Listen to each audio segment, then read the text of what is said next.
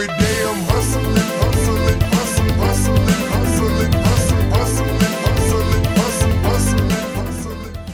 I'm David Quinones, and this is Bird Road. Welcome back again to our new season.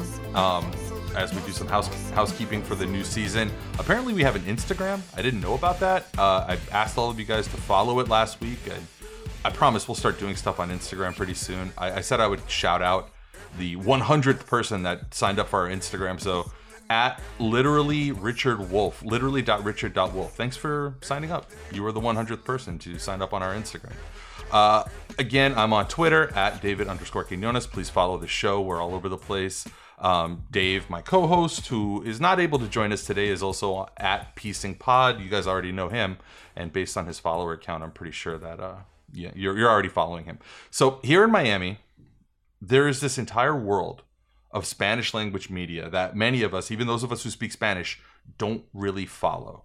Sure, like every once in a while it'll become a story, like when the Miami Herald Spanish language paper was criticized last year for publishing an advertorial that spouted unhinged anti-Semitism. And of course, fake news and disinformation have become their own canards, and they all get thrown around, and those words have been used so much that they almost cease to have meaning. But our guest today is Andrea Mercado, who is an activist and the executive director of Florida Rising, co-author, along with the various activist groups in South Florida, of the report No Mas Lies, Disinformación and White Supremacy, focusing on disinformation in Spanish media, specifically following the January 6th insurrection. You can find that report at nomasdisinfo.com. Nomasdisinfo.com is the website. Andrea, welcome to Bird Road. Thanks for having me. Thank you for coming on. First of all, I'm sorry you had to do this. I don't know if it was you that was actually listening to hours and hours of this kind of media, but I have a very special place in my heart for you. Many years ago, I did a similar thing when I was an editor at Fusion, where I had to listen to a week of Rush Limbaugh, and apparently he did 4-hour shows, which is unbelievable, just mostly by himself, and it was a real mind-numbing experience. How was it for you? Did you have to imbibe a lot of this media that we're going to be talking about? Yeah, it is pretty traumatizing. I didn't do the initial listening session, so yes, we all owe a big debt of gratitude to the folks who actually listened to dozens of hours to find these clips. I have listened to the clips that are in the report, so. It's pretty bad. There's a lot in the report. Maybe before we jump into it, do you want to shout out some of those folks? Because there were so many groups that were along with Florida Rising that made it happen. I don't know who kind of played what role. Maybe you can help us understand like how, and then we can kind of jump into the genesis of this. Like who are the other folks and the other names that were involved in this? Yeah, so big shout out to Prospero Latino, to Jose and his team. Shout out to Latina Comunica, Natalia, and the folks at Latina Comunica. The Miami Freedom Project, Ana Sofia, and I know she has her family listening in on these shows and reporting back to her on the regular. And I have to shout out my dad, who does that sometimes for me, and the Florida Rising team, Gina, Serena, Ivana, and many others who have been on the front lines of advancing this work. Yeah, there are so many organizations that are devoted to this kind of sort of accountability or just monitoring efforts, and it's all in English. And I guess that must have been a glaring need that you were aware of in terms of Spanish language media for a long time. What was the genesis of this particular report? Can you talk us through sort of like how it came about and how this group of organizations decided to tackle this, what I consider to be kind of a well-known secret? Like, it's known that this kind of stuff is happening. We all know it. If we might not listen to it every day, but we all kind of know what's going on the AM dial usually. I don't want to like just paint the whole AM dial that way, but how did this come about? Look, I mean, I think in 2020, those of us that were doing work around this election, we knew that the stakes were high. Florida Rising, we registered over 150,000 people to vote between 2018 and 2020. We had folks out there in the heat, in the sun, in the rain, doing that work to advance our democracy. And then you hear all of the mentiras and lies that they're spouting on Spanish language. It's surround sound. It's Spanish language radio, and then it's on the WhatsApp, and then it's on social media. And it's a problem, especially when it's, not just somebody's opinion, but they're like straight up lying and questioning the integrity of our elections. And so we all heard it in November and were concerned. But then around the time of the insurrection, it was just, that's when we really saw the damage that had been done, that so many people had listened to these conspiracies and these lies over and over again, that they actually took it upon themselves to go into the Capitol building, hurt people, kill people, determined to stop and interrupt our democracy. I think at that time we were really, we heard some of the things that were being said on those programs and were horrified. But then you'd like talk to a reporter and they'd say, what did they say? And do you have it recorded? And do you have proof?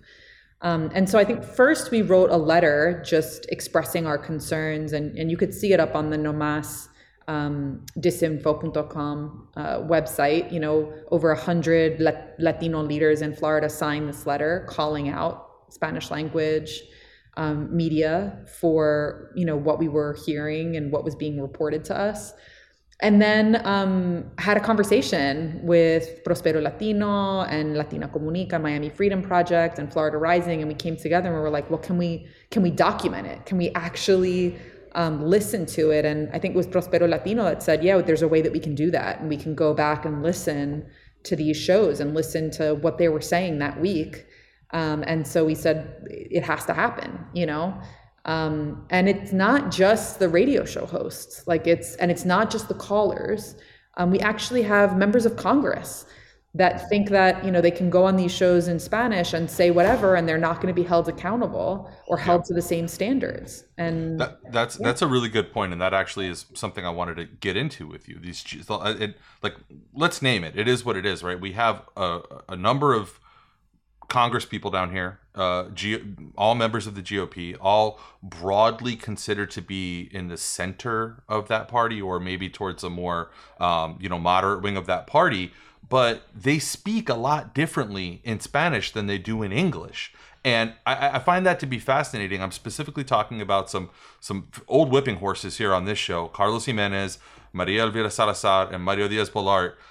Maybe you can talk about that a little bit. Like, what is the difference between the sort of moderate image that those three Congress people present in English language media, and then how they come across a little bit differently in Spanish? Yeah, this has been a problem for a long time in South Florida, where people, they do one thing, they vote one way in Tallahassee or in DC, but then they come home and in their community, they're just, waving la bandera and not, trying to keep what they actually vote for a secret.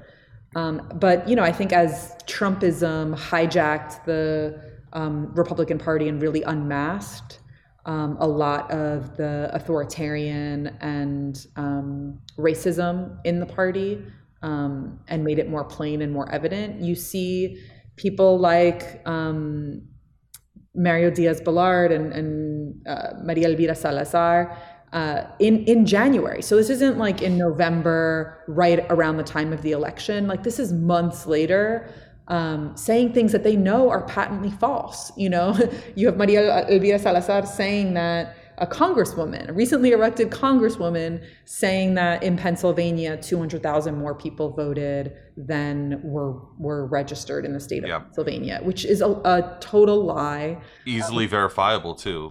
Easily. There's no way that she didn't know that was just an untruth, and all of the cases had been brought to the courts and had been thrown out by Republican appointed judges, by Democratic appointed judges. There was no truth to these claims. And yet you see, members of Congress legitimizing conspiracy theories and things that we know have no basis in reality or no basis in fact. Can you talk a little bit more about, that's a great segue into your methodology, which I found fascinating reading the paper. You drew a line between misinformation and disinformation, and then kind of attacked all of these spurious claims through that lens. And I'm wondering, like, from the beginning of the report all the way up through when you started collecting this information, did that become necessary as you were compiling, or was that a strategy you set out up front?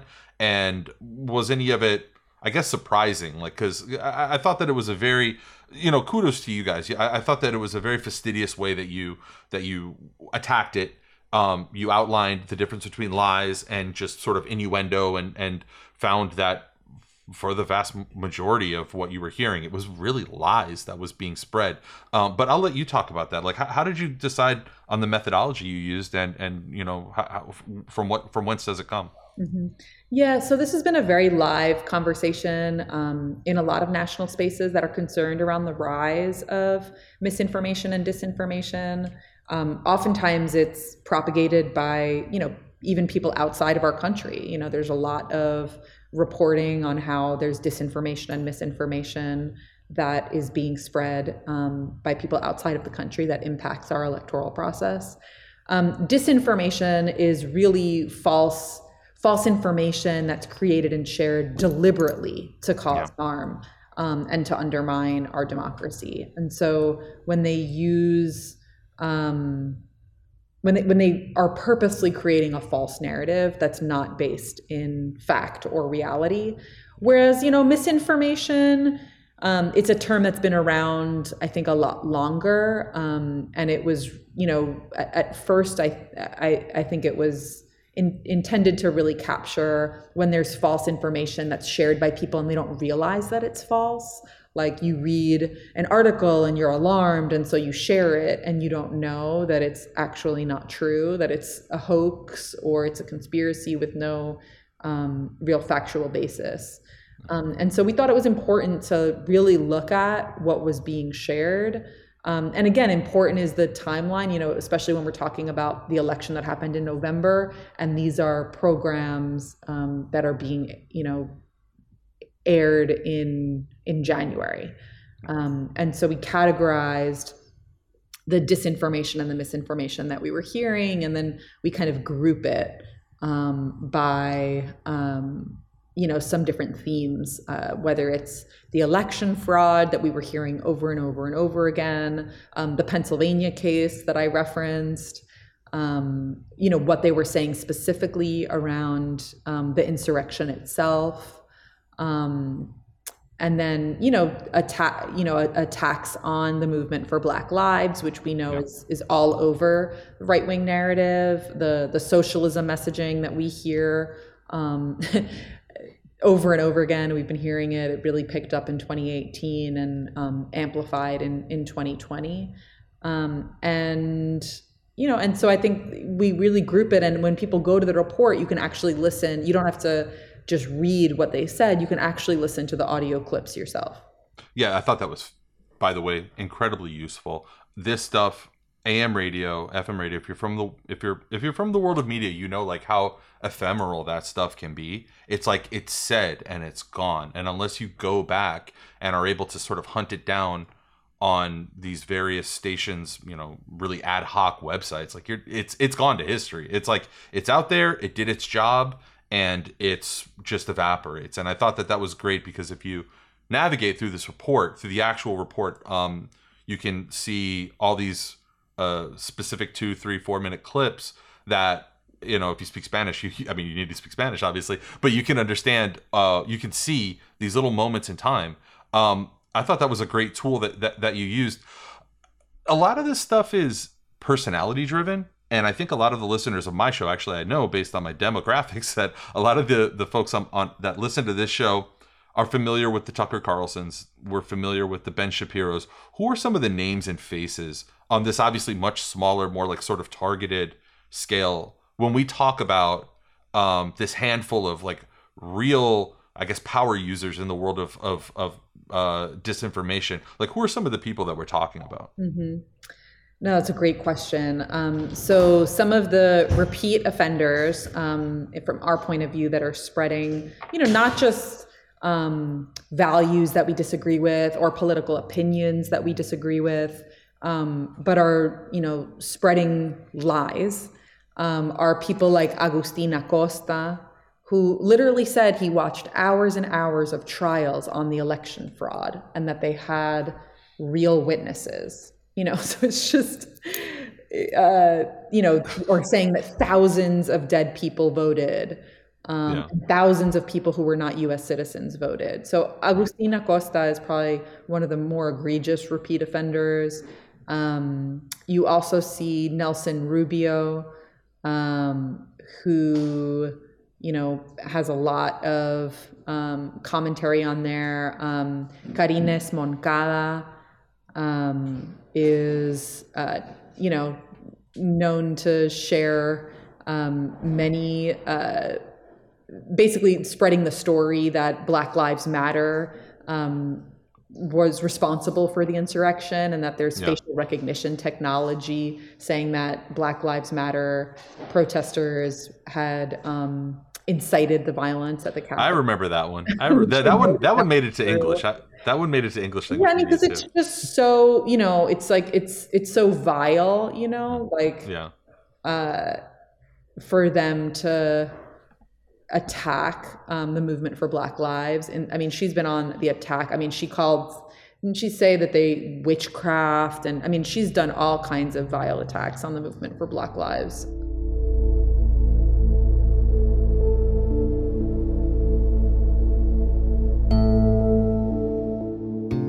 There's the far right, crazy town, QAnon, the most over the top stuff. And I wonder, from your perspective and from those of you that did this media monitoring project, is there seems to be an echo of a lot of that stuff, but it's not like a one for one. It's like it has its own flavor. It's been created in its own way. And I'm just wondering, like, if the added dimension of this aversion to socialism, aversion to quote unquote communism in Miami, if it's driven a more unique type of disinformation, like if it's its own organism separate from like what you hear in English language right-wing Parler or Telegram, stuff like that, like is it unique? Is it different? And if so, how? Mm-hmm.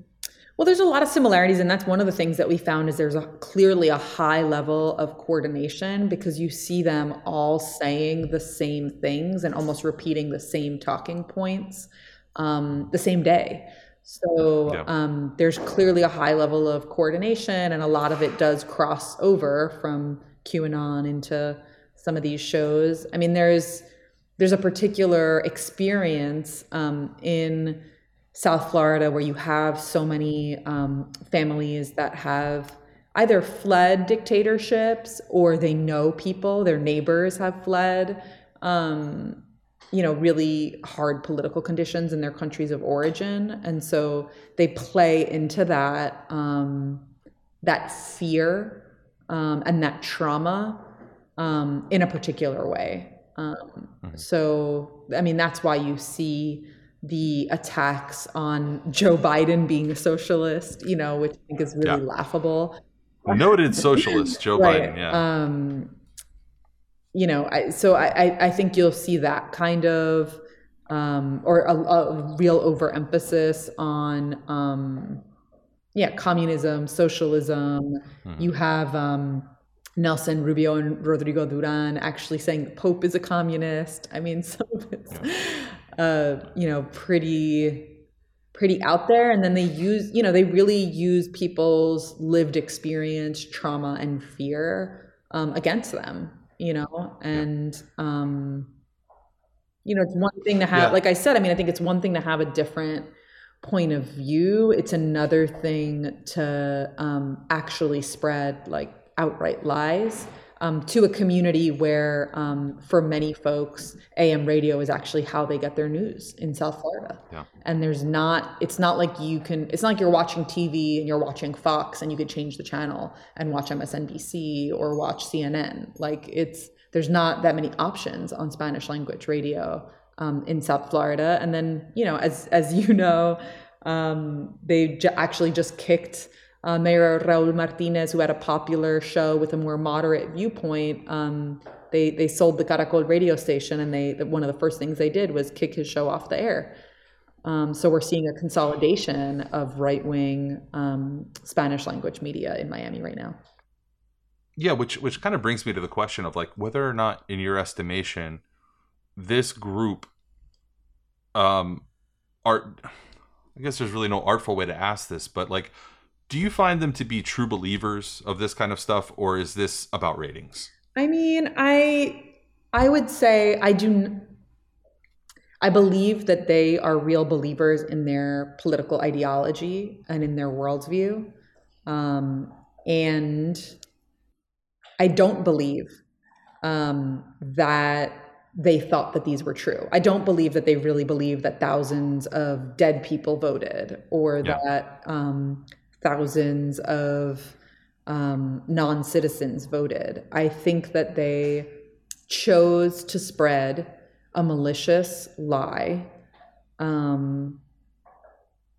because that is the popular sentiment in amongst the base, in their political base, and Trump's base, frankly. And I think that's where it's so disturbing, because many of these many folks come from families that have experienced what can happen with a rise of authoritarianism, there's like, I don't know, I think in Latino families in around the country, but particularly here in South Florida, it's like there's a certain reverence for democracy because we've experienced other forms of governments and have seen where that can lead. And so to watch these radio hosts undermine our democracy so completely, and really like shake the foundations of, I have a lot of critiques of our democratic system and how it could be functioning better, but this was really an all-out assault on the fundamental kind of nature of our electoral system. Voting, like the concept of voting. The concept of voting, and that your vote is, going to be protected and is going to be valid. And it's just, and then to minimize what we saw happen in our nation's capital. It's horrible. And so when that was the responsibility, it's not our job to monitor the media. That's not what we do as an organization. It's not what Miami Freedom Project does as an organization. Like, we have organizational mission to register people to vote and expand democracy. But when there's such a clear attack on our democracy, we just felt like it was really important to offer this and really put on blast. Like, there's very legitimate companies funding very illegitimate journalism.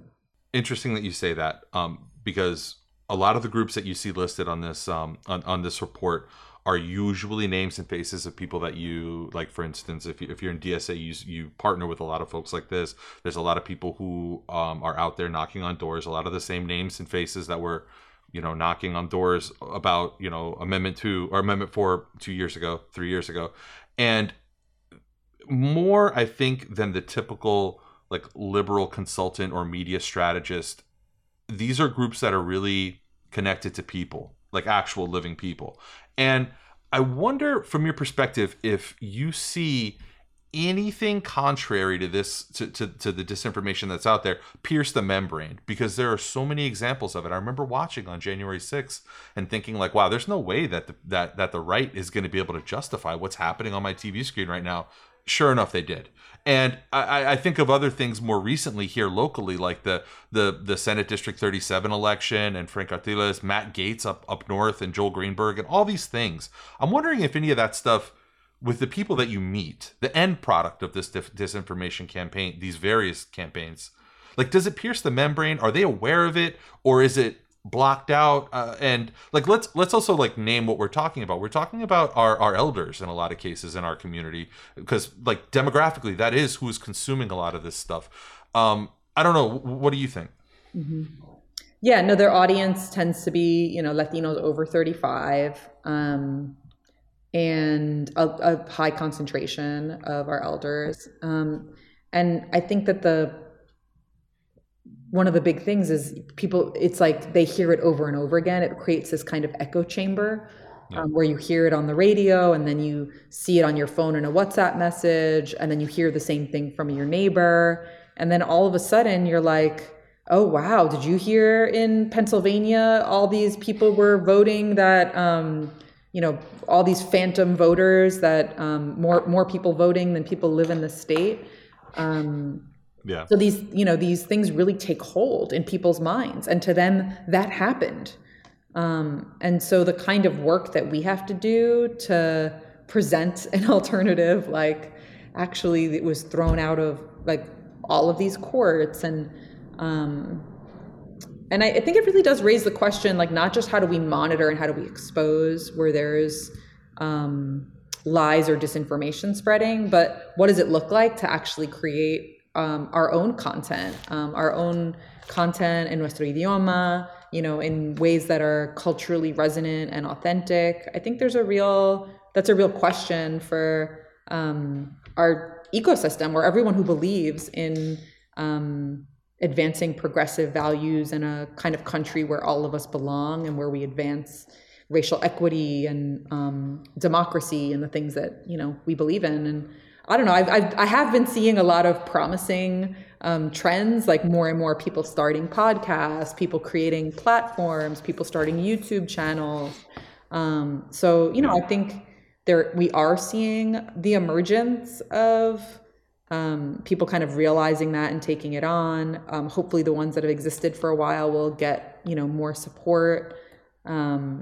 But monitoring and exposing is only kind of one part of the solution. Like we actually have to build. We can't just, tear something down or critique something. And so I think that's a lot of people are also thinking about, like, so what are we building? How are we building infrastructure that can compete for people's hearts and minds? Yeah, it strikes me that whenever this issue does find its way to some kind of coverage, or if there's an issue like we had mentioned at the top with the Miami Herald and Líder, which was the I guess the promoter of the content that and found its way into El Nuevo Herald, or that was put in El Nuevo Herald. It didn't just magically happen. Right. So when we talk about those specific controversies, usually it ends up being like legacy media, and very often the left, or maybe a more liberal position or progressive position, is locked out of a lot of legacy media when you're talking about AM, even FM radio stations. I think it's great that there's people that are starting Spanish language podcasts and shows and YouTube and things like that. I'm just wondering, I think that there's like a component of on the ground amplification that folks like us have to do to show that, because it might not be the immediately obvious, oh, let me turn on the AM dial and I know that I'm going to have the same 5 or 6 voices that are comfortable to me, and I know how to access them. It might need to be like, oh, hey, have you seen this video? Look at this video. And the paper outlines a bunch of things that can be done, next steps, stuff like that. What do you think about how you penetrate there? Like you kind of alluded to it before, but I know I've been personally in front of like my my Spanish speaking relatives, putting information and media in front of them and sending them stuff and saying, hey, check this out. Remember the thing we were talking about? I think that that's been useful. Maybe I'm wrong, but I don't know. What do you think? No, I think that is, I'm an organizer. I've been organizing for 20 years. So I agree with you 100%.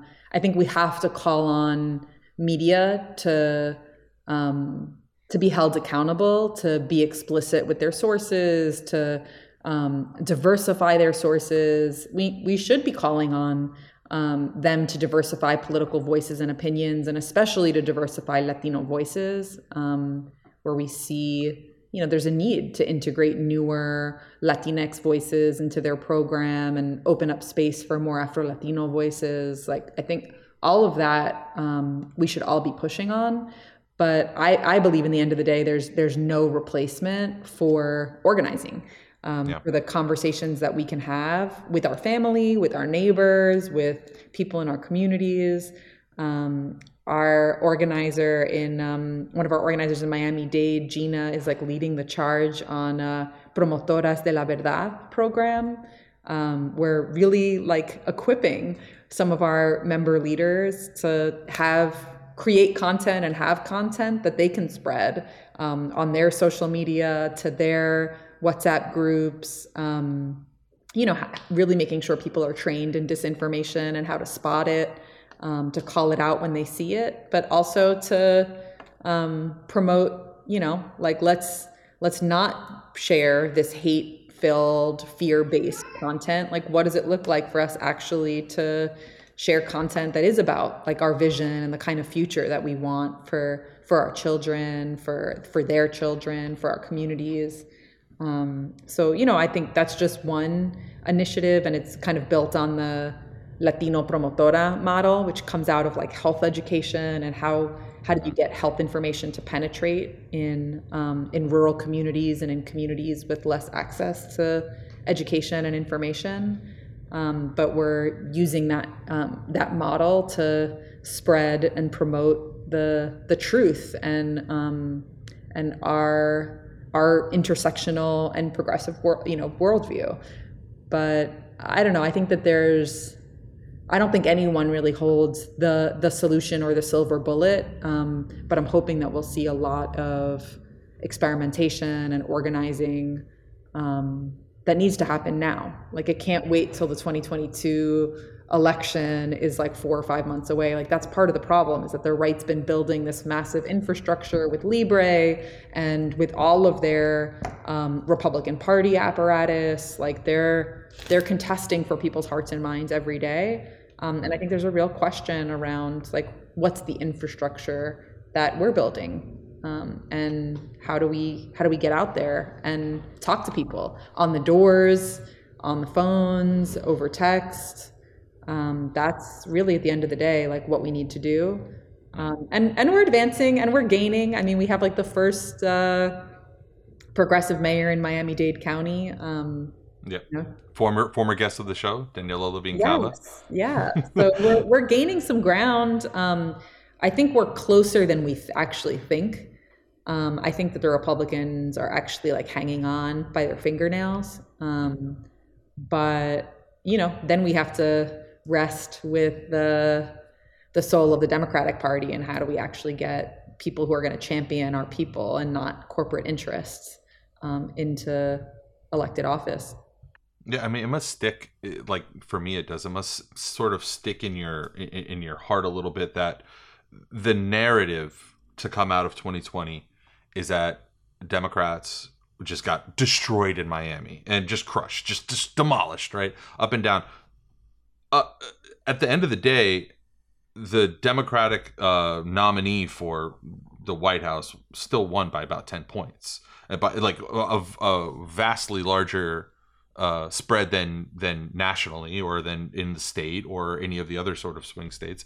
And it seems like there's you're kind of talking around the edges of it, and I think that you're dead on about the misperceptions, like the ideas that, oh, this is like a lockdown Republican GOP stronghold, and it's Miami, you can't talk about socialism, you can't talk about anything liberal because people are going to call it socialism. And I think that a lot of people get scared off of their core messaging instead of painting that wonderful picture that we want to paint about what the future can look like. We have to modulate. Oh no, don't say that. You might offend people, scare people off. That might remind people of, Argentina in the 80s. It might remind people of Brazil in the 60s or something like that. Cuba in the 50s. And I think that sometimes the left can be its own worst enemy in Miami-Dade, and it gives room or soil for this kind of stuff to grow. I don't know. Have you gotten that feeling at all, or no? Mm-hmm. So I think you're absolutely, like, I think when we talk about what happened in Florida in 2020, you have to acknowledge that the president's campaign, and his campaign manager has said this publicly on different radio programs, like, they had a strategic course that did not go through Florida. Like, they chose a different path to the White House.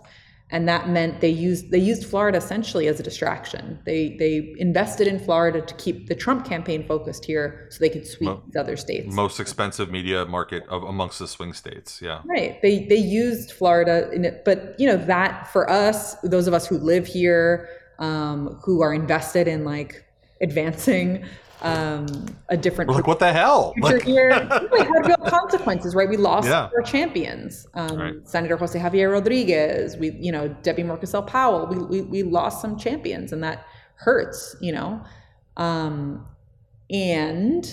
I think we are,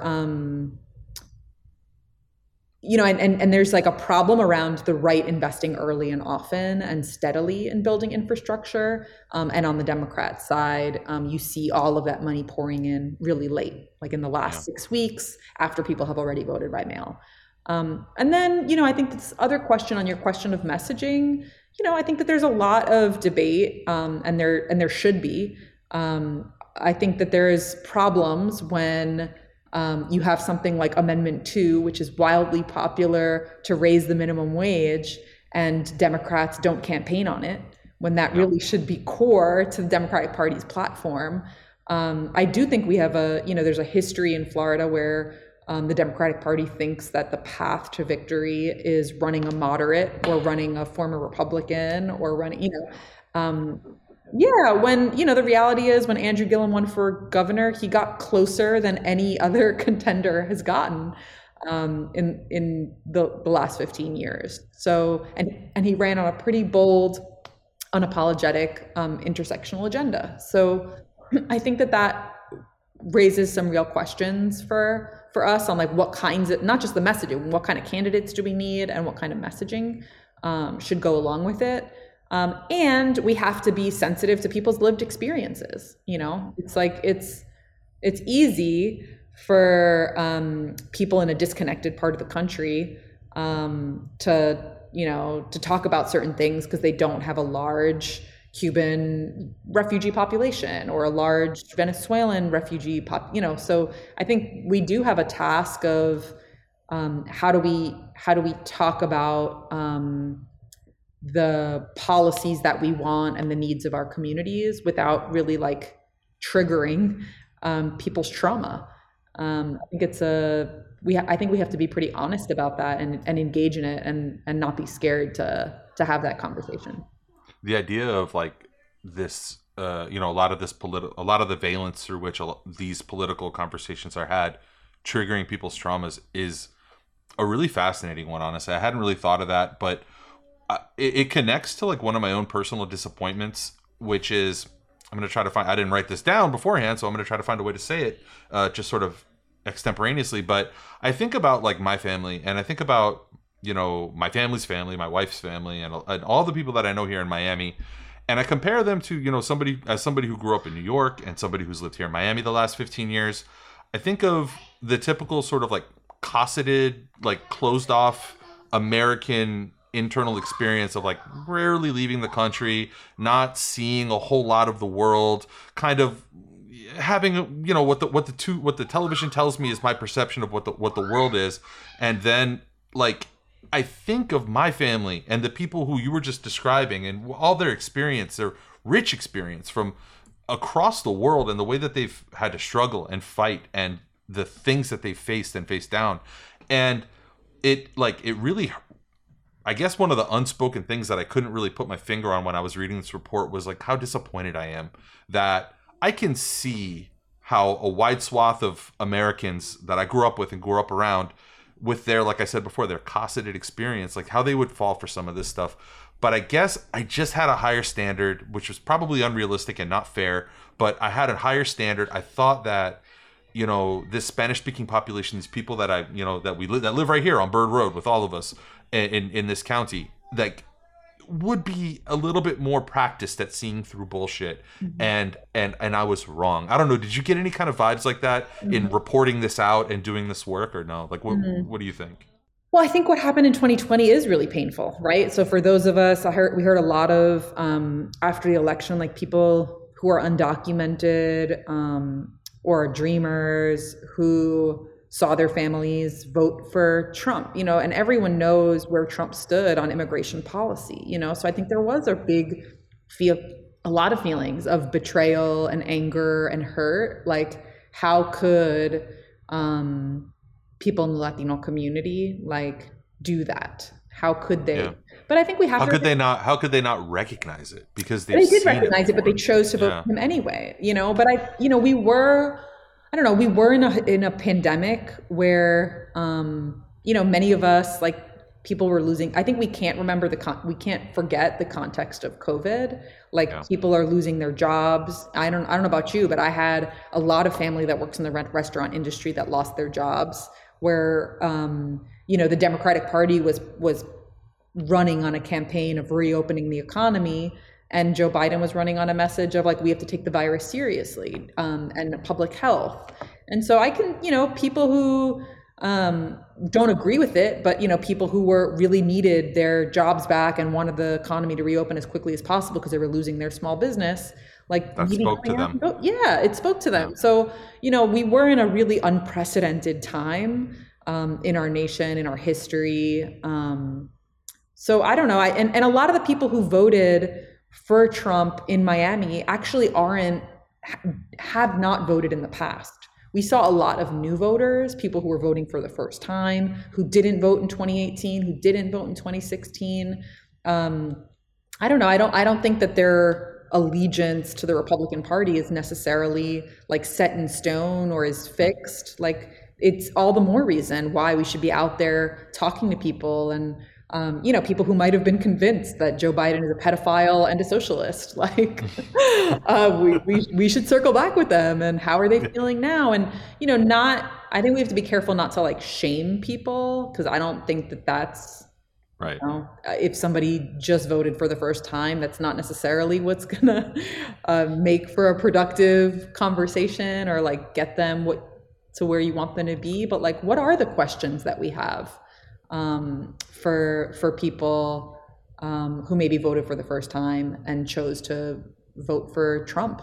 What does that mean for us as a community, and why did they do that? And I think that there's a lot more listening that needs to happen, but we can't discount the impact that Spanish language radio plays in creating an environment of mentira, of lies that people have to get past or get beyond. We have our work cut out for us.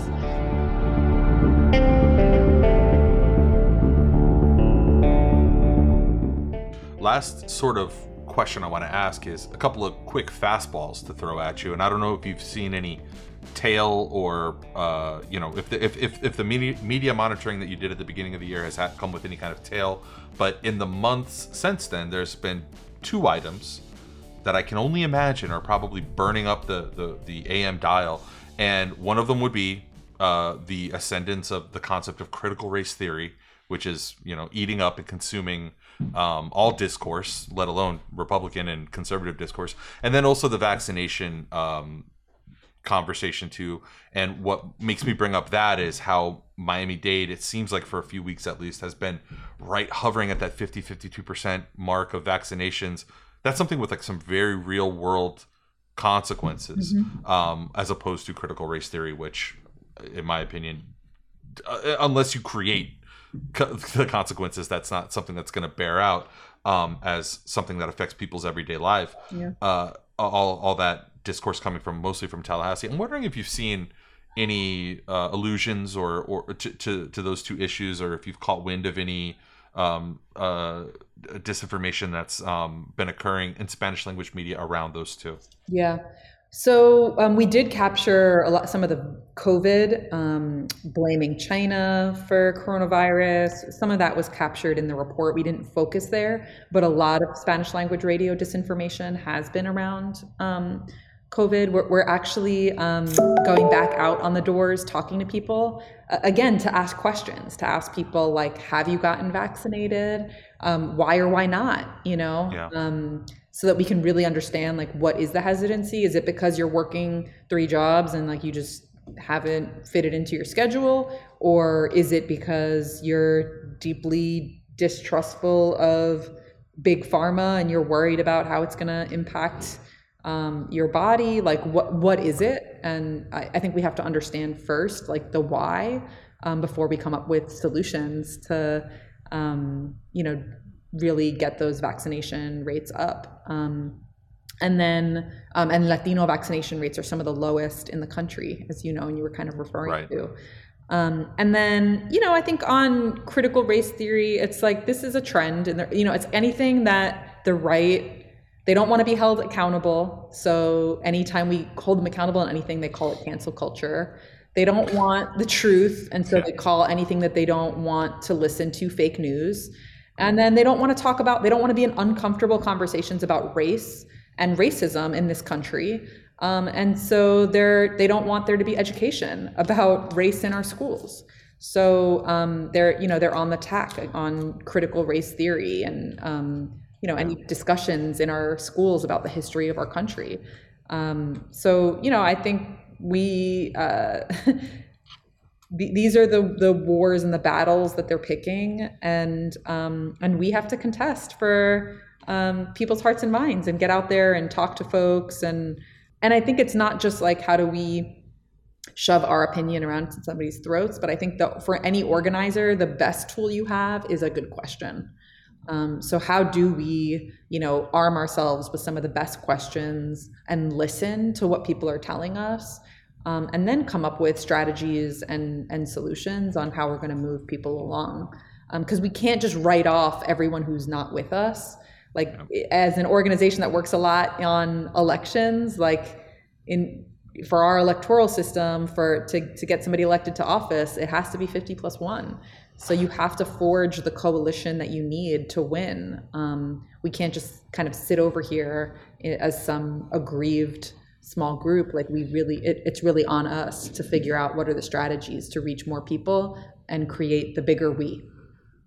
And if you're out there and you want to do a media monitoring project of your own and you speak Creole, holy cow, you should hear what's going on AM radio and Creole. According to my friends who speak Creole down here in Miami, that's another whole episode unto its own. Listen, they pay people to get on those programs on Haitian Creole. It's a whole thing. Yeah. It's a racket.